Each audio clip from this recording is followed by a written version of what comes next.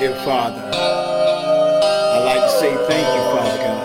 Thank you. Because it's you who ripped that cord that had me tied and plugged into things I shouldn't be in. It's you who did it. Praise you, Father. Hallelujah. It's you who took me away from that foul mouth. It's you who took me from not believing in marriage so I can stay away from fornication, Father God. It's you ripped that cord. Thank you. Dear Lord, you ripped that cord where I was plugged in. Took me away from a foul mouth and unholy friends. Now I pray to you, Lord, about 5 times a day. And how could I pray to you with swearing in my way? All I know is unclean because of you. When old ex-wife wanna curse me out, it's you who brought me through. Riding on that faith that never breaks down. When no money to pay the bills, it's you that comes around. You rip that cord. You rip that cord. So I call it Ripcord. Yes.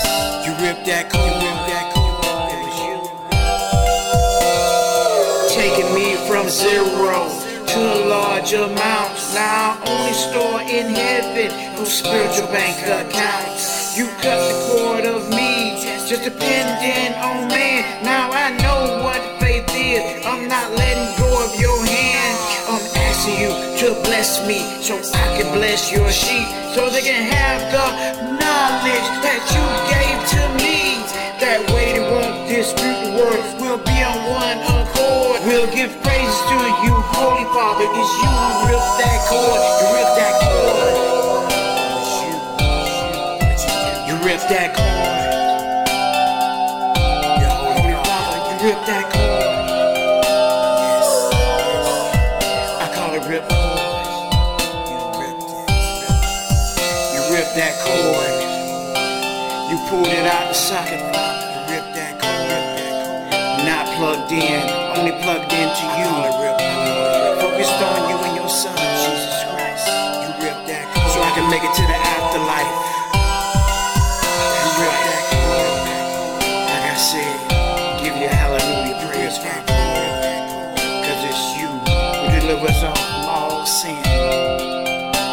Delivers us to righteousness. You ripped that cord. Make us right and not left behind.